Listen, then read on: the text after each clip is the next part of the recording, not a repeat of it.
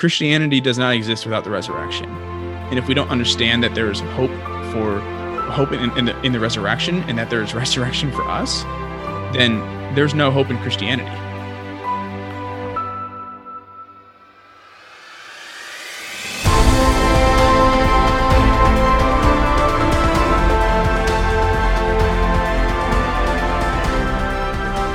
Welcome back to the Christ in Culture.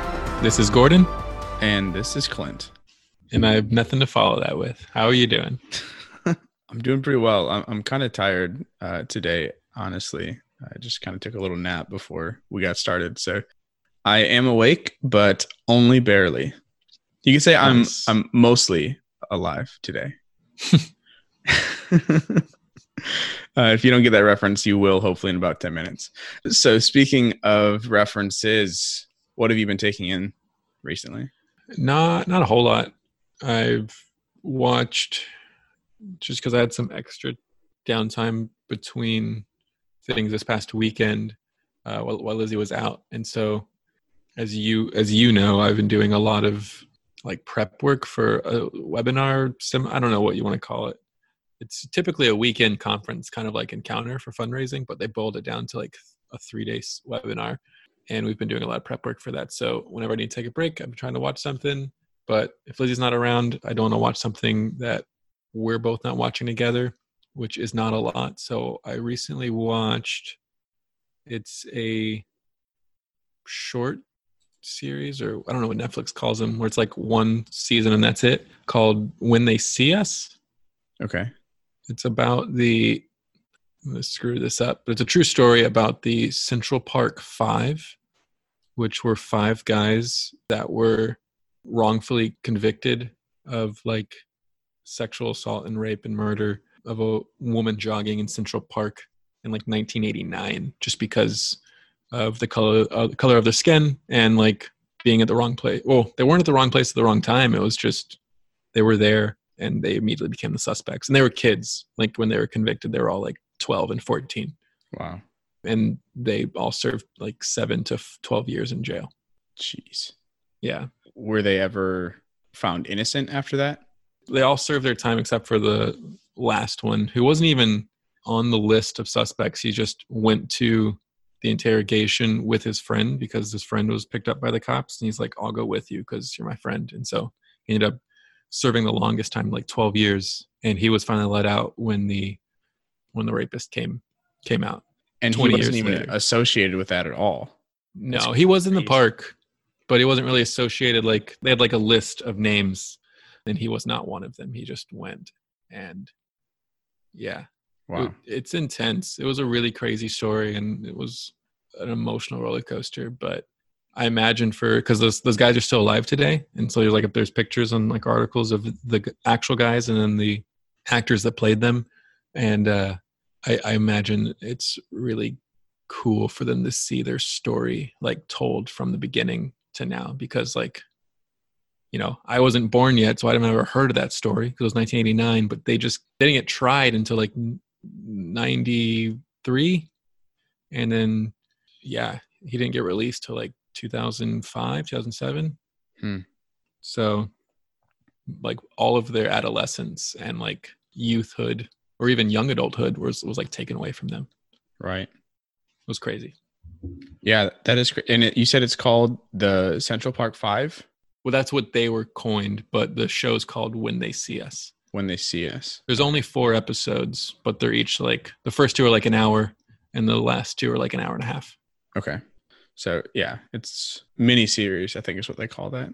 Yeah. They don't really hold back on like describing what happened and talking about it and showing some things. So be wary of that going into it. It's very intense. I cried a bunch. It's really sad. I'll try to put a caveat on the notes section for y'all. Yeah. But that's really about it since the last time I recorded with Steve. I mean, I've listened to a few podcasts. I've been playing D&D and Gloomhaven with Lizzie, but nothing I haven't mentioned before. What about you? I have quite a bit of stuff that I haven't mentioned just because, as you just said, I haven't been on a whole lot in the past couple weeks. It's been kind of, we had the week off and then the one with you and Steve. So There's been 2 now with me and Steve. 2 with you and Steve, yeah. Yeah. Yeah, so I got quite a bit. This is like before I even left, but I watched Waco, which is another Netflix miniseries. And I was pretty excited to watch that one because I'd heard a podcast on Jimmy Akin's Mysterious World, which I've talked about on here before, where they covered it in pretty good detail. And that was the first time I had ever heard of something like that. And it just blew my mind because it didn't happen. I think it was like 90 or 91 or something like that. I'll have to go back and double check. But it was right before I was born. And I was like, I've never even heard of this story.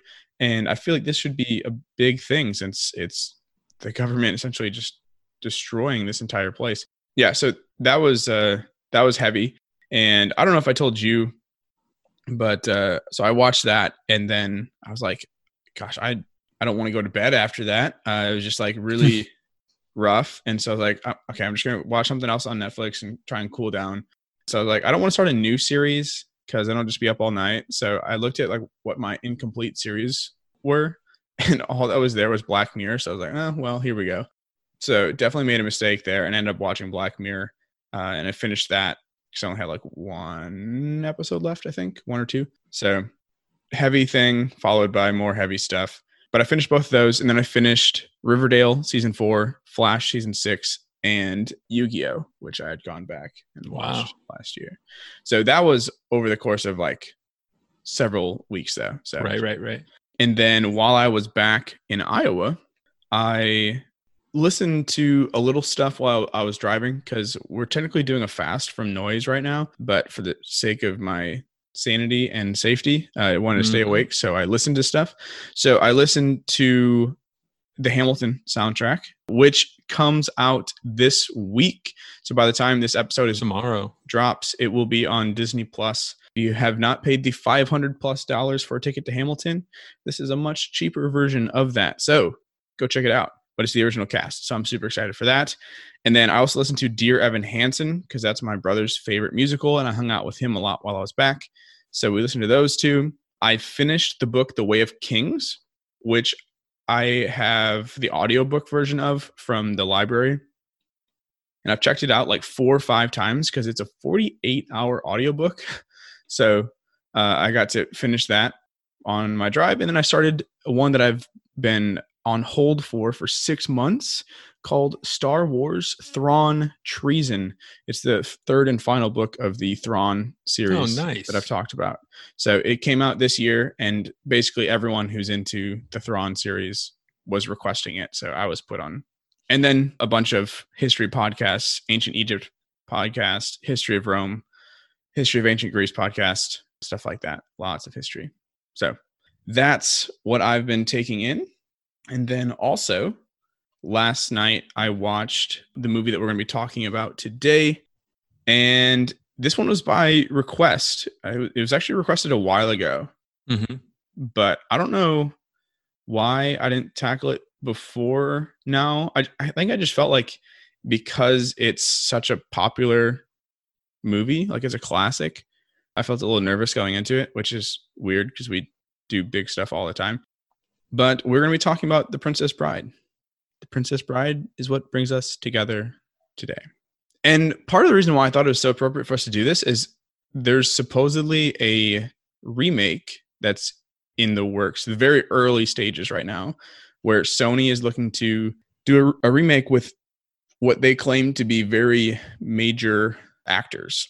So, and also, I just noticed this, I think yesterday, there's what's it called? Quibi, something like that. Quibi. Yeah. They have apparently a series with a bunch of celebrities where they are doing like because Quibi is a bunch of mini videos. They have a series of mini videos where famous actors act out The Princess Bride at their homes, basically. And then they splice it all together. You can check that out too. Maybe I'll put a link if I can find it. Okay. So The Princess Bride, I assume most people have seen this at this point, but we are going to go through a few things. First off, characters. The main character is Wesley, played by Cary Elwes, I think is how you actually pronounce his name. Yeah. But he's an awesome actor. He's in Robin Hood Men in Tights, which is my favorite movie of his. It's just a stupid comedy. But he's in Stranger Things, Marvelous Miss Maisel, which you said you watched that and enjoyed it. I don't know if he played. It's fantastic. Yeah. Yes. And then he even played Pope John Paul II in a mini series about him in 2005, which I've also seen. And I didn't realize this until I was doing some research, but he is actually a practicing Catholic, and he talks about his faith pretty often. And I'm going to put an interview with him in a link below where he talks about that. But even in the interview, he says that one of his relatives was a priest who was the abbot of Westminster Abbey and even started a priory here in the US in St. Louis. So like apparently it's like a super Catholic family from what he was saying, which is really, really cool. And he talks about what it was like to play John Paul II as a Catholic. So yeah, really, really cool, especially because he's British. And I mean, Catholics in the UK were pretty heavily persecuted for a while. So there's not a whole lot of them. So kudos to them.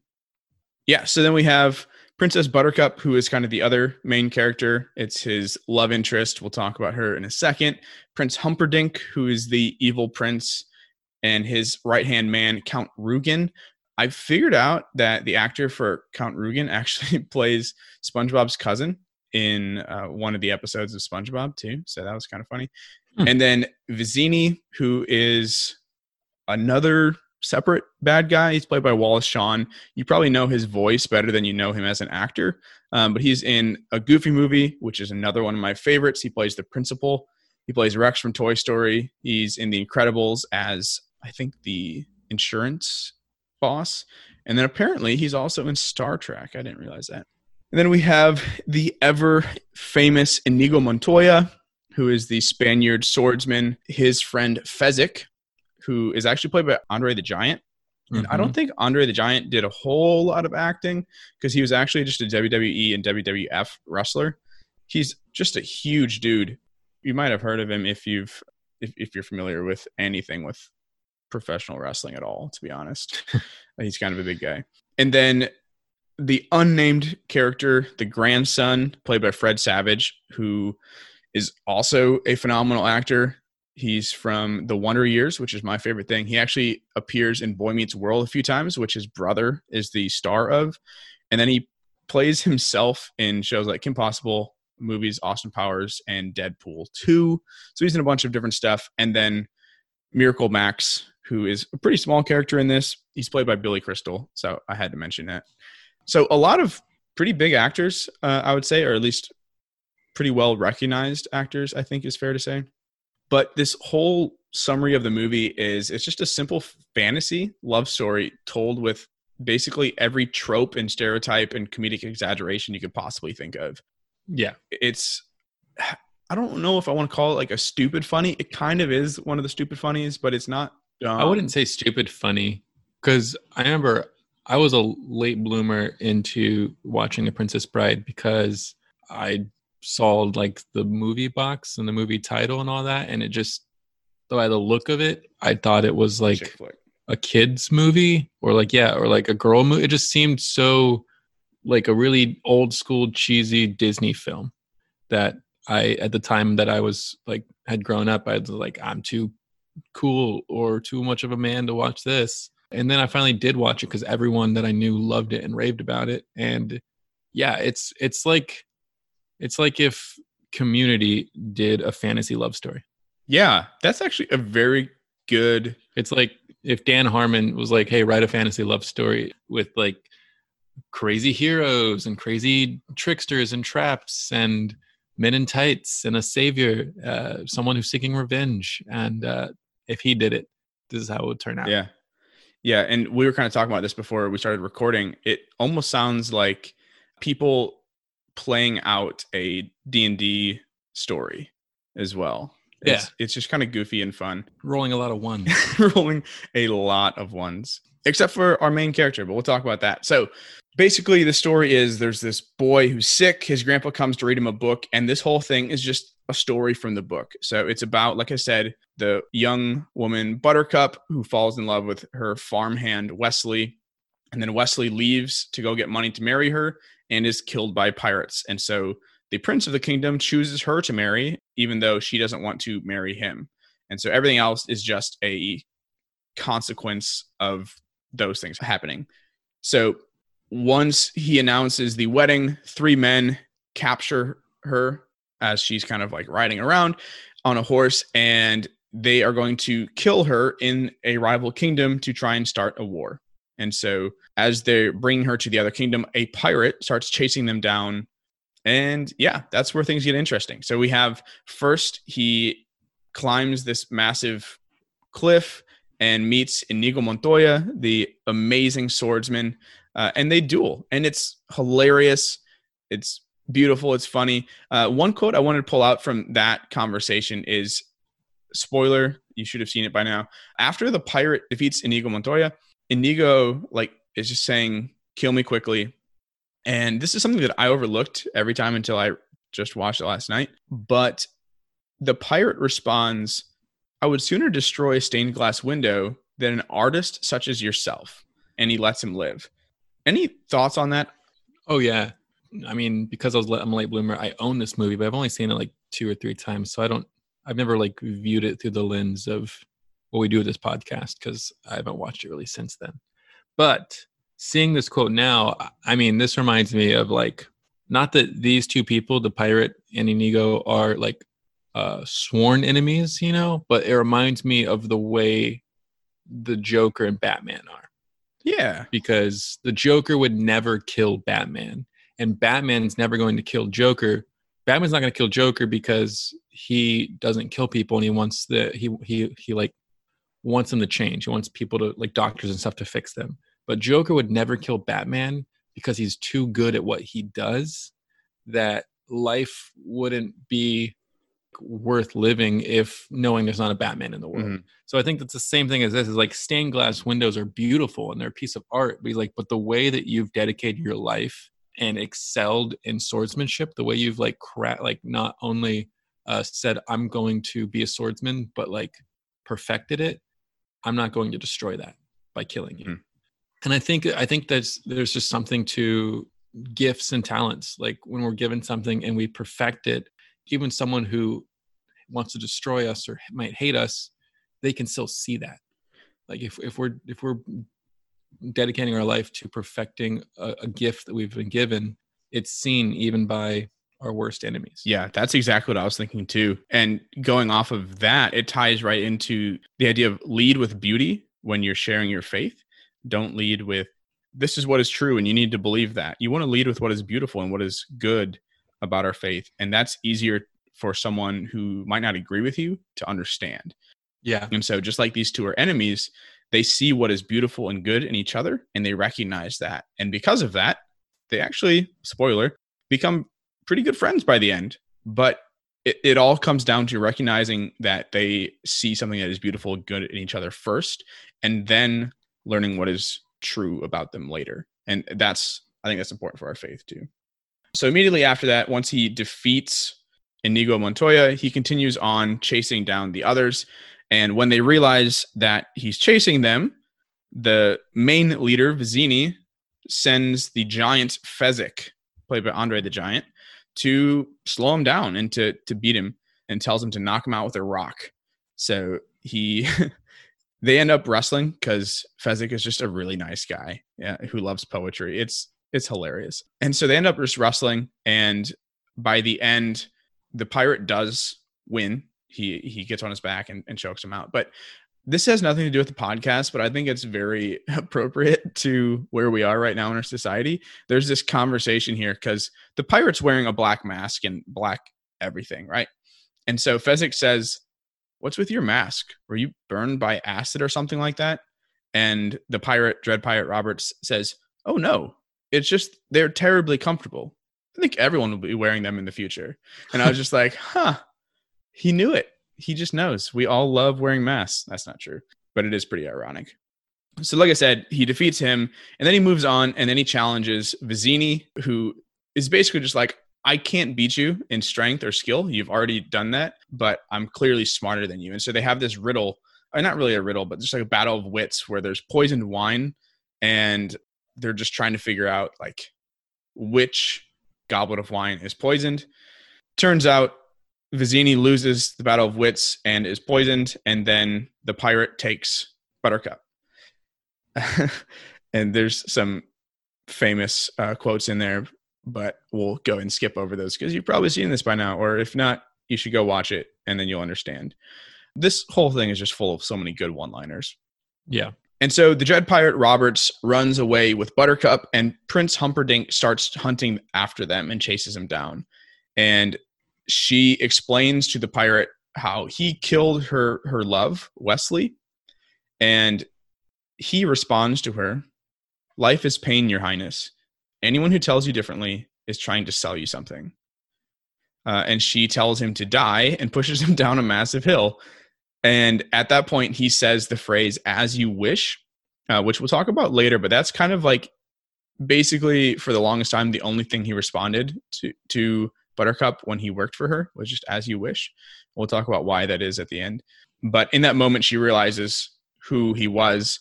And she's like, "But you were dead." And Wesley, who is also the pirate, says, "Death cannot stop true love. Only delay it a while." So I wanted to stop there. Any thoughts on that specific quote?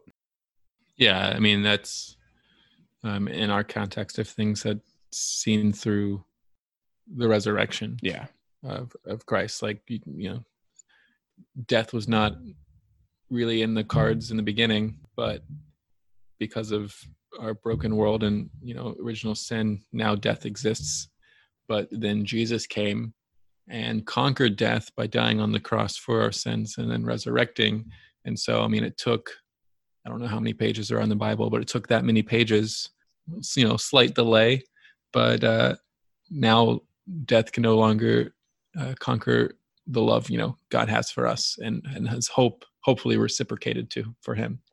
Yeah, exactly. And that theme will come up later on to this idea of resurrection. And if you haven't caught it at this point, Wesley definitely plays essentially our Christ figure throughout this whole thing, which makes sense because he's our main character. But they're chased into this. We are all the Princess Bride. Yeah, exactly. That's actually one of the themes I was going to bring up later. But yeah, we are the church. We are the Princess Bride. And so you can look at this movie through that lens. So after that, they're chased into this fire swamp, and Wesley explains the whole story of how he became the Dread Pirate Roberts and how he inherited the name and title and the ship and all that stuff, which also I think leads to a theme we'll talk about later. So he rescues him through all of the dangers of that swamp and that forest. And then as they escape, they're immediately captured by the prince and his men. And then Buttercup offers to go back with the prince in exchange for Wesley's safety, even though obviously it's all a lie. Wesley says to the Count, who's the right-hand man, says, "We are men of action. Lies do not become us." And he notices that this man has the character trait of 6 fingers, which Inigo described as the murder of his father. So we know this man is now a liar and a murderer. And so we throughout this whole movie get a very clear understanding of who the good guys are and who the bad guys are, even when there's good guys who are working for the bad people. Does that make sense? Am I talking in circles? I know what you mean. Yeah. Yeah, because Inigo and Fezzik both work for the bad guys, but they're very, very good guys. They're just being taken advantage of. So right, we will talk about that in the themes as well. So Wesley's brought to this pit where he's tortured. And then that night, the king dies. The prince marries Buttercup. And the prince says to the peasants, and I quote, "My father's last words were, 'Love her as I have loved her, and there will be joy.'" And this was all a dream. But I think that quote is extremely important, right? The idea that the king is telling us to love as he loved, and there will be joy that comes as a result, right? This reminds me of like Ephesians 5, right? Where we are told to lay down our lives for our brides as Christ laid down his life for his church, and for brides to honor and serve, be submissive to their husbands, right? So that verse, I think that's pretty reminiscent. And at first, when I thought of that, I was like, this is so weird that the prince is saying this, even as like just a cover up. But then you realize like the whole thing is a nightmare. So it's actually coming through Buttercup's imagination, right? So like these are the words that are coming through her mouth. which I think makes a little bit more sense. Wait, it's who's dreaming? Yeah, Buttercup Princess is? Buttercup. It's a nightmare. Okay, never mind. You can exit that out. Okay. Continue. Yeah, so then, like I said, it's a nightmare. So she wakes up and she goes and she doesn't want to marry the prince, obviously. So she goes and confesses her love for Wesley. Otherwise, she threatens to kill herself. So obviously, that is not a good argument. But he agrees to like reach out to Wesley. And if he comes back, then she'll let them get married. If not, then Buttercup has to marry him, which he knows he won't come back because he's stuck in the prince's dungeon. And then we learn that the prince actually framed the whole thing with Vizzini trying to start a war, and he's going to kill Buttercup anyways. So the big thing that happens next is we have Fezzik and Inigo reunite in a forest where they're drinking their lives away, or at least Inigo is. And so we see them turning to old sins, old habits that we had learned they had shaken. And so Buttercup figures out the prince's lies and deceit and everything, and then he locks her up, and he goes to the torture chamber where the count had been practicing with a machine which steals life, and the prince steals Wesley's life, essentially, and just kills him. And as that's happening, Inigo hears Wesley's screams from like miles away, and he says, "That is the sound of ultimate suffering. My heart made that sound when Ruger, who's the count, murdered my father. The man in black makes it now. His true love is marrying another tonight. So who else has cause for ultimate suffering?" And I think this is very insightful when we look at this through the eyes of Wesley being the Christ figure.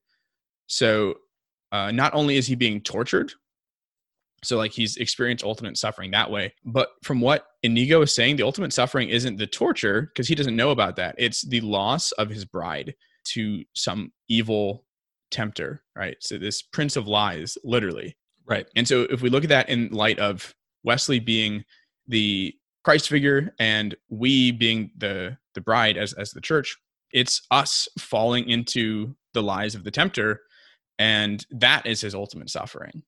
Right. Yeah. I also see it too with this quote that through that lens, that if he's comparing Christ's suffering to a feeling he felt when someone murdered his father, then it goes to show that like everything that Jesus suffered through his passion and even on the cross is for, not only of our sins and those lies, but also like it's a reminder that when we feel suffering from like loss or the thing of death taking our loved ones and all those things, it's something that Christ shares that burden in with us. Does that make sense? Yeah, I think so. Like the loss of our loved ones is a sacrifice or a pain that he experiences with us. He walks that journey with us. Yeah. Right. Like, because, in his humanity and all that stuff. So it's just an interesting quote that he's like, that's the sound of ultimate suffering. My heart has made that sound from this experience. And it's like that experience is shared, even though Wesley's and Inigo's experiences were totally different. Yeah. And it's the idea that in his humanity, Christ experiences the sufferings that we experience. He walks those. Yes, exactly. Yeah. And so right after that, they try to find him, and Inigo actually prays. He says a prayer to his father for help. And so we see this idea of intercession. It also makes sense that he's the Spaniard saying a prayer. So Spain is traditionally pretty Catholic or Christian. So it makes sense that he is asking for intercession from his father who is deceased. But we see this playing out, the idea of saintly intercessions. So they ended up finding Wesley dead, and they bring him to this guy called Miracle Max, who they want to resurrect him, essentially. And we find out that he's not dead. He's just mostly dead. And this is also around the same time we hear the ever infamous Mawij. Mawij is what brings us together today. One of the big one-liners from this whole thing. But as we mentioned earlier, they do succeed eventually in resurrecting him. Unlike Jesus, he does not have like a glorified body. He's actually pretty beat up afterwards, which makes things even more funny for the last third of the movie. But we do see him resurrected again. So based off of our conversation before, we see him talking of not only is he saying that he can't die or couldn't die because he was saved by true love. But now, again, it's actually true love that saves him here in this situation as well. So in both cases, this love for his bride is what brings him back, right? This idea of sacrifice and resurrection centered around true love. Is there anything else you want to say on that? Actually, why don't I? There's a small quote in there with Miracle Max, that Miracle Max scene where he's saying like to the dead body of Wesley, he's like, this is Miracle Max. He's like, hello, what do you have to live for? And Wesley just like barely whispers his first words being alive again is true love. Inigo says, true love. Did you hear that? You couldn't ask for a more noble cause.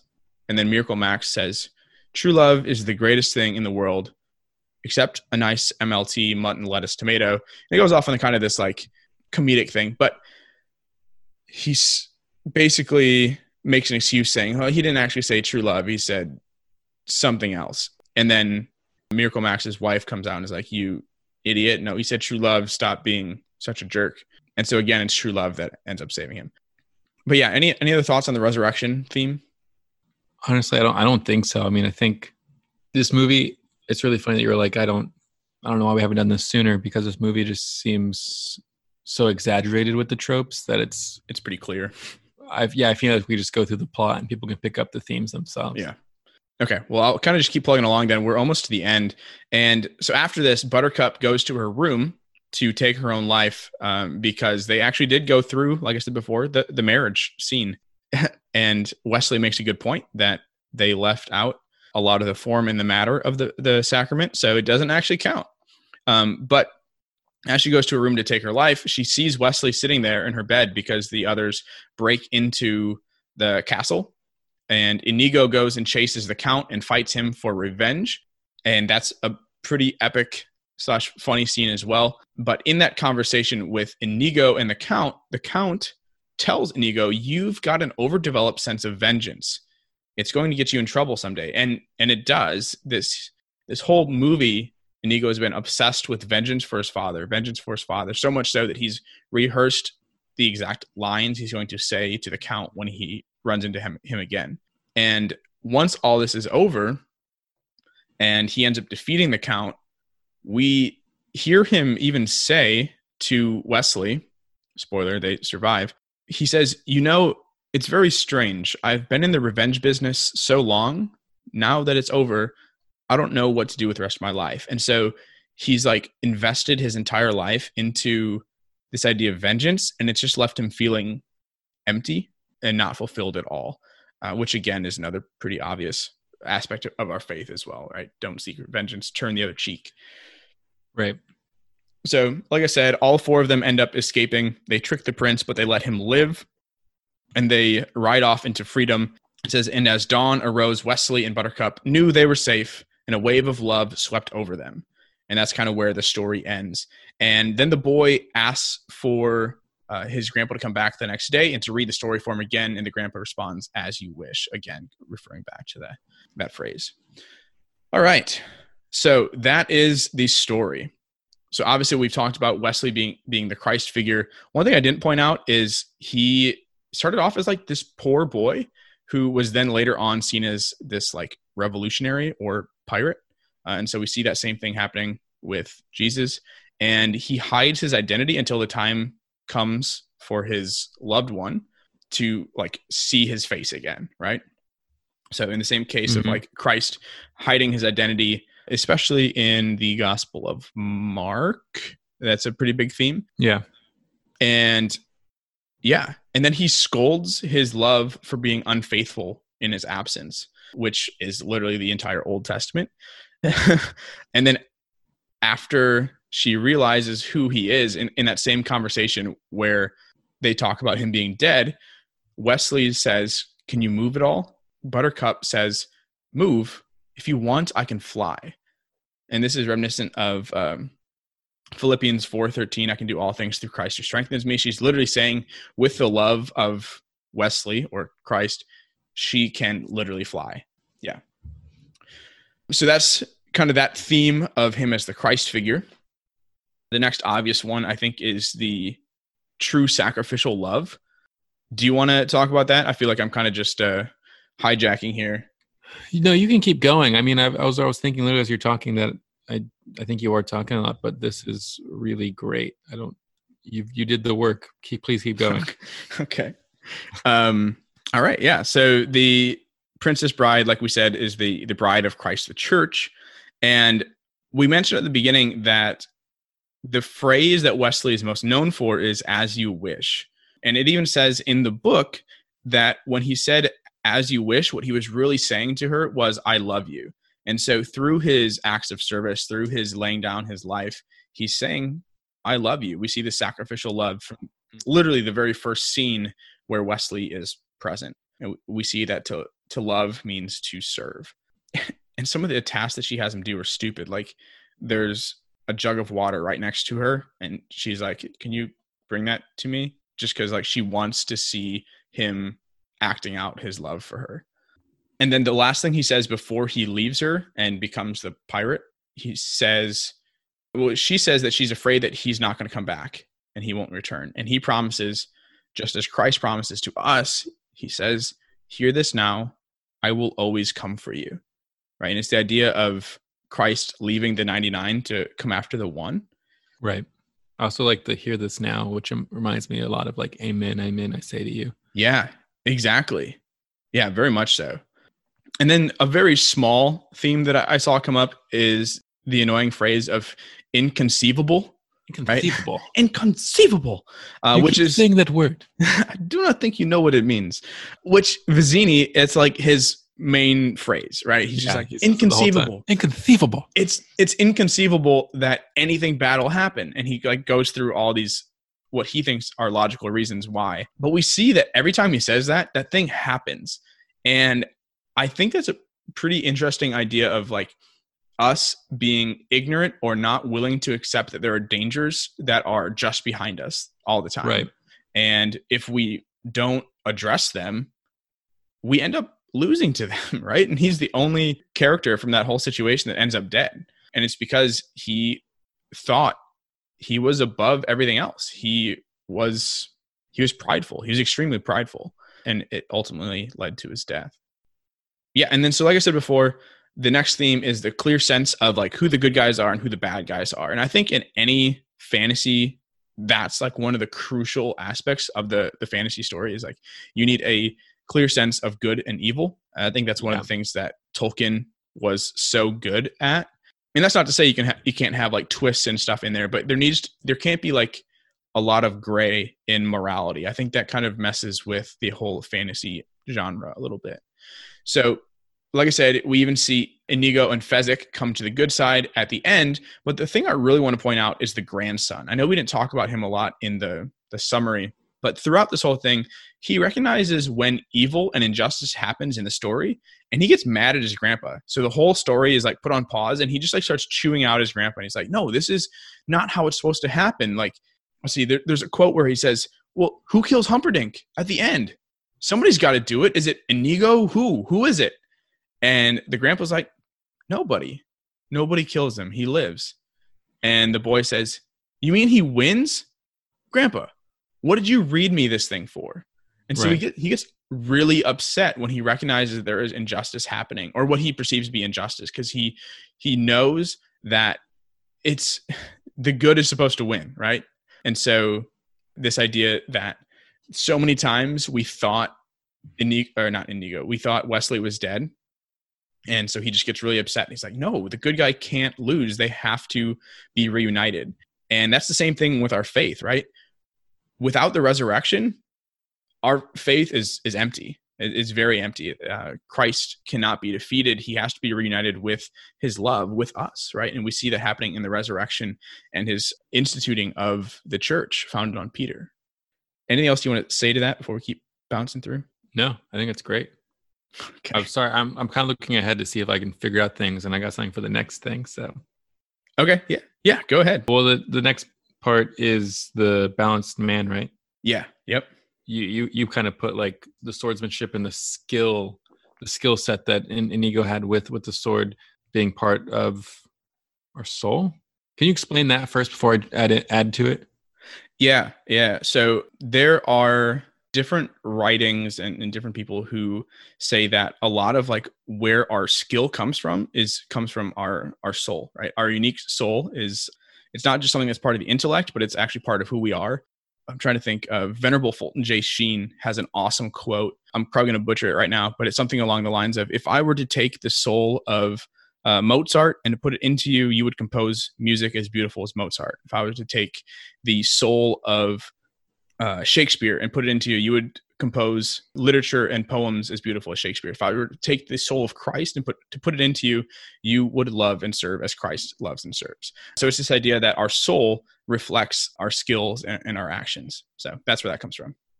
I'm just trying to find this quote. It reminds me, it's really funny because I know this is like, what's the word? Where like the person saying it has the wrong view of this. But I keep thinking of the quote from Thanos, where he's like perfectly balanced, as all things should be. Yes. Tip too far to the one side or too far to the other, and it's utter chaos. Yeah. And like I said, his perspective of what that meant was totally. It was like when someone takes a quote from the Bible out of context and quotes it into another situation. Yeah. But what he was saying is like perfectly true. Like we need a perfect balance of this soul, body, like you put the spiritual, physical, intellectual. And if we lean too far, put too much stock in one or the other, then it's total chaos. Yeah, and I think that's why Wesley was so good at defeating all of them, because each one was obviously the first one, like you said, was a test of swordsmanship or soul. Second one was a test of strength or body with Fezzik, and then or wits and intellect against Vizzini, right? And so we see the reason why he was able to win is because he had not just one of them, but all three, and that made him the balanced man. And we see that play out in our spiritual life, like you said. If we only focus on our prayer, but we actually just had one of our ministry nights was on this the other day. If we don't exercise and we're really slothful and we only eat like junk food all the time, the way that affects our body also affects our intellect and our soul. Yeah. And if we refuse to like educate ourselves, if we just like don't take care of our intellectual health, then that's going to affect our physical health and our spiritual life. And they all affect each other. And that's something we don't focus on a lot. And like you said, if it's not perfectly balanced, it leads to chaos.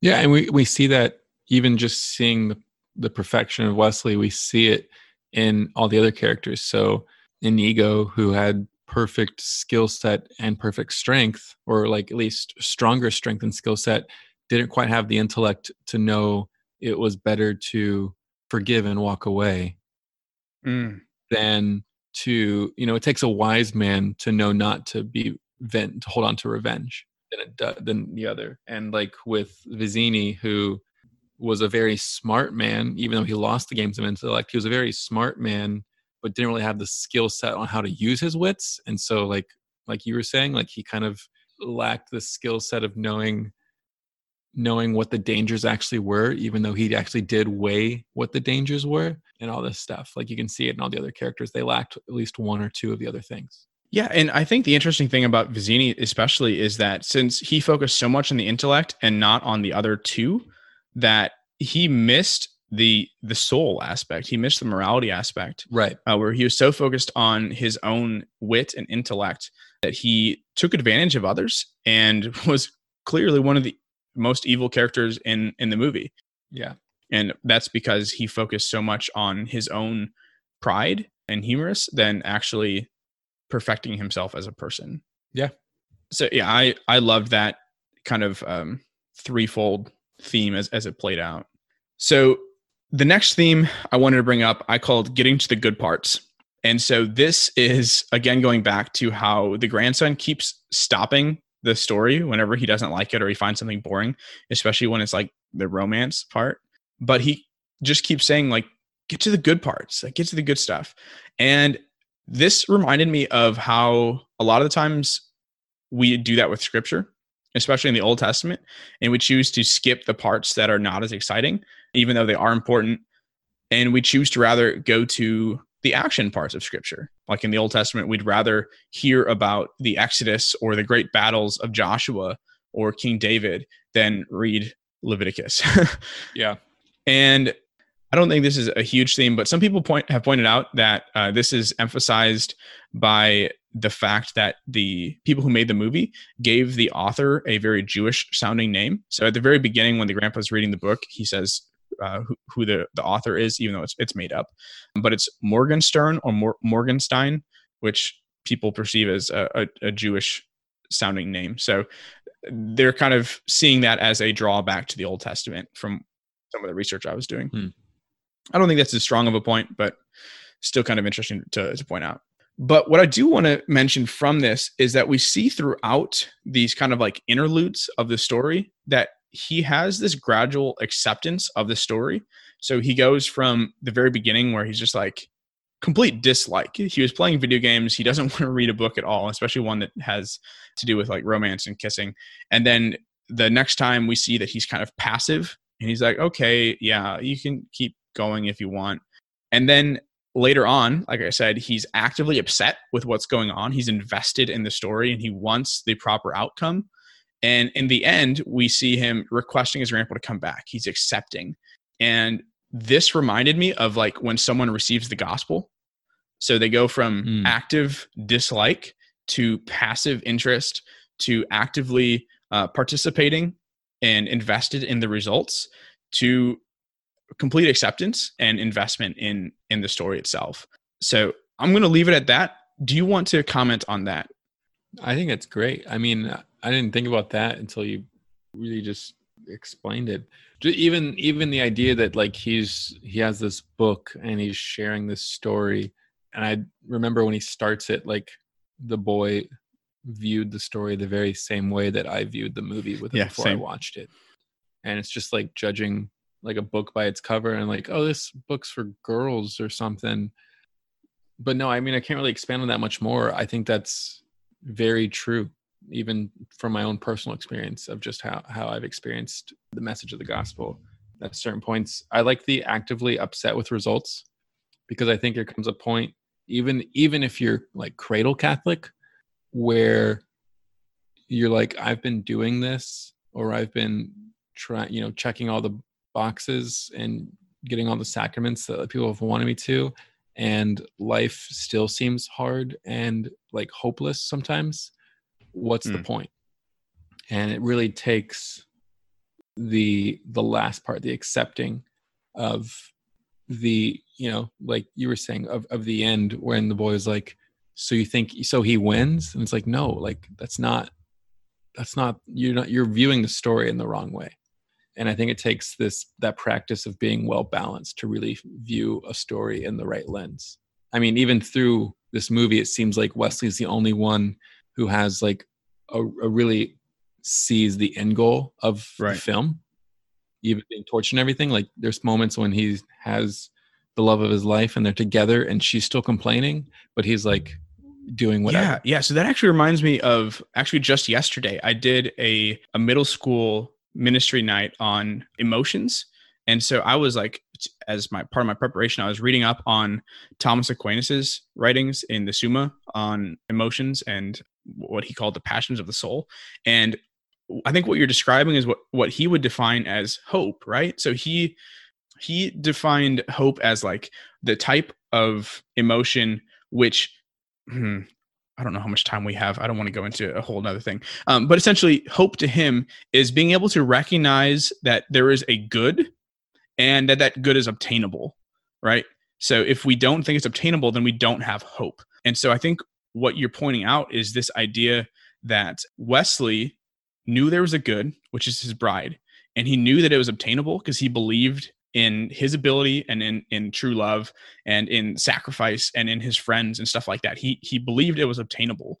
And so he had hope even when he was mostly dead.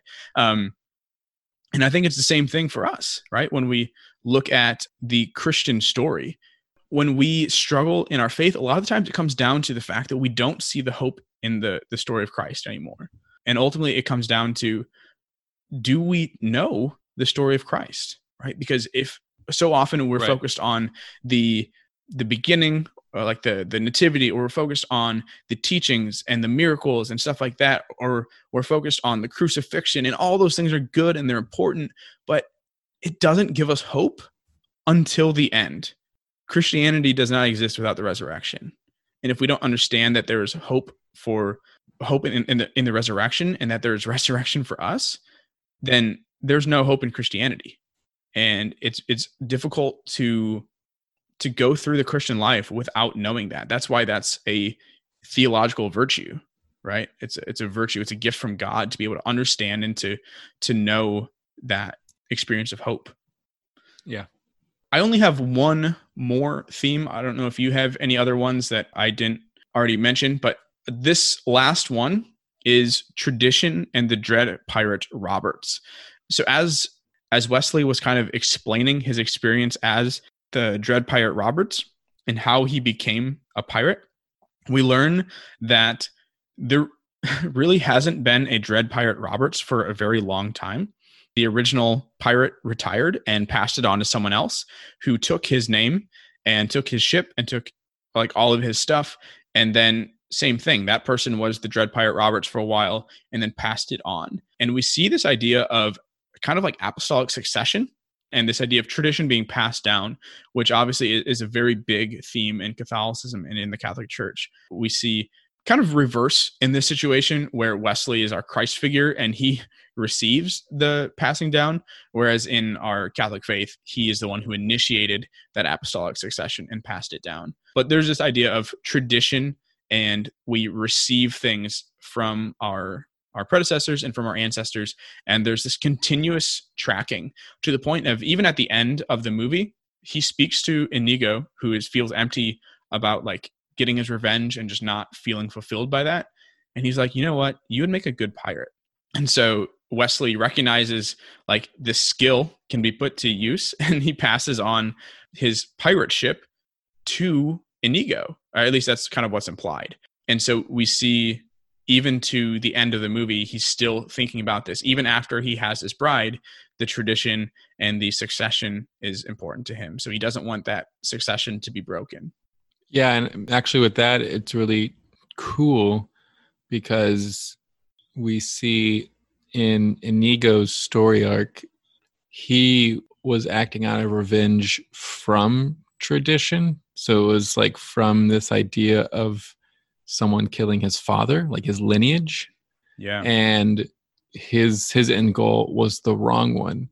But then Wesley, or Christ as you will, saw what he was doing and passed on his lineage. And like Inigo becoming a pirate actually honored his father's life. And so like that was doing, like mastering a skill set and doing something great was a way to honor the death of his father, rather than seeking the one who killed him and finding retribution from that. Does that make sense? It does. And actually, you know what else I just realized? We actually know how old Inigo is. So he says he was 12 when the whole story happened, and then he'd been training for 20 years. So that makes him 32, right? Which ironically is what we believe to be around the age of Christ. So 32, yeah. 33.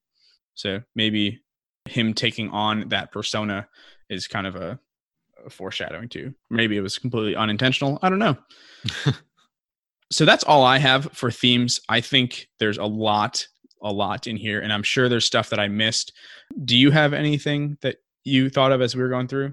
Not extra themes. I mean, I think the only thing that came to mind is a quote on the theme of revenge with Inigo, which I'm pretty positive I've shared on this podcast before, but if this is the first time you're listening, one of my favorite quotes talks about holding grudges, and it's pretty much just says like holding a grudge is like drinking a bottle of poison and waiting for the other person to die.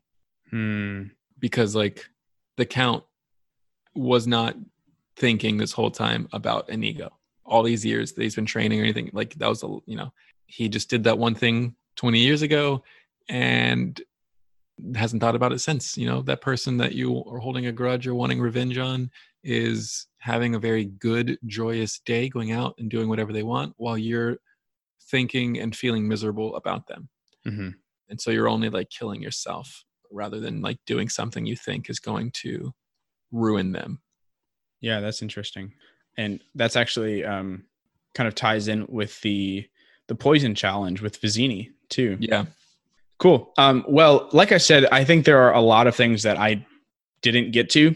So if you are a fan of this movie, or if you have even just seen it and you think of something, please let us know. We love to hear when we miss themes and stuff, because that means y'all are thinking about it too. And this is supposed to be a conversation that continues into our daily lives. Yeah. Yeah. So please let us know what you guys think. We appreciate that. But before we get into those things, it's time for some challenges. Do you have any challenges? No. Okay. I think I have two. So the first one I think is pretty easy, and I'm pretty sure we've talked about it before, but the balanced man theme. Okay. I think that's something that is pretty, I don't know if I should say easy, but pretty important for us to address. So the idea of keeping a balanced spiritual, physical, and intellectual health.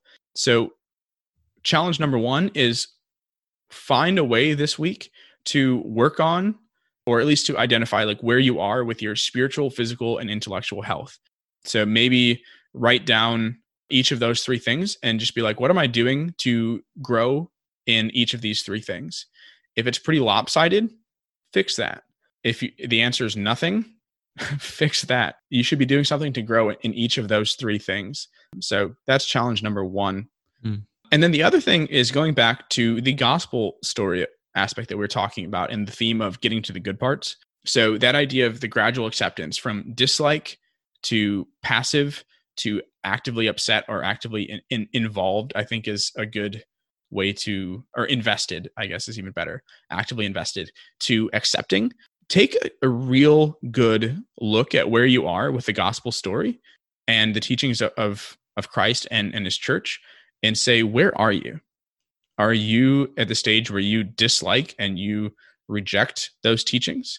Are you at a point where you're passive and you're kind of just going through the actions and you don't really care whether or not it's true or not? Are you actively invested where you're seeking out and you're growing? Or are you someone who is fully on board, who has accepted the teachings of the church and wish to not only just grow in them yourself, but to share them with others? So those are kind of the 4 steps. Where do you find yourself? Are you dislike, passive, actively involved, or accepting? And if you are not in that final stage, accepting, or even in the actively involved, what's preventing you from getting to those final 2 stages? And have that conversation with yourself or with others. You can reach out to us and we will have that conversation with you. If you don't know anyone else to talk to about that, we'll be happy to kind of discuss that with you. So yeah, with that, any shout outs, Gordon? Ooh, shout outs are kind of hard during this time of quarantine. It is, yeah. Which is all the more reason we want you guys to reach out to us. Yeah, I don't think so. Do you have a shout out? The only one I can think of is this was requested, right, by Sarah Matler. Oh, yes. So I do want to give a shout out to Sarah for requesting this movie. Again, sorry it took so long. And then before we wrap things up, I do want to say, if you guys don't normally look at the notes section of this podcast, whatever platform you listen, we do try to put some cool stuff on there. So this time I'm going to be putting a link to that interview with Carrie Hughes. It's called The Dread Pirate and the Pope, and it's about him being both Pope John Paul II in that miniseries, and then also playing the Dread Pirate Roberts in Princess Bride, obviously, and that interview. It's with NCR, the National Catholic Register, so it is through a Catholic lens. And then I'm going to put a few other links to articles of people trying to do what we do on the show, but just for this movie. So you guys can see some of those concepts as well. So feel free to check those out if you want to go into a little bit more detail on some of the themes that we didn't dive into a whole lot. Yeah. So with that, Gordon, where can the people find us? Oh, well, if you guys want to find us, my address is... I don't think I even know your address anymore. No, if you guys want to find more of these episodes or just learn more about a little bit more about us, see our faces, we have a website, thechristinculture.com, where you can see what we look like. You can find all of our episodes from the past pretty much 3 or 4 years almost. You can be like, who's that Steve guy? You can go learn more about him. And guest episodes we've had a lot of guests in the past, and just all those things on that website. You can also find our social media links from that website. We have a Facebook / The Christ in Culture, where you can contact us a little easier. You can comment things you didn't like on each episode posts, as well as share on that platform. We also have a Twitter, which is @OnTheAdventure2, where that is probably the easiest way to reach out to us. But you can do that. You can email us from the website, as well as just anywhere that you listen to our podcast. Find the little settings or find the little 3 dots or drop down menu and just give us a quick 5-star rating. That is a really simple way to let us know how we're doing. You can leave the review within the setting or within the rating, as well as it changes the algorithms of things and lets us kind of rise to the top so others can see this podcast from similar podcasts they might listen to, and it helps spread these listens. Yeah. And even going off of that, please just tell your friends about this show. While I was back in Iowa, I got to visit with a few friends and family and stuff. And several people brought up the podcast to me. I didn't initiate the conversation.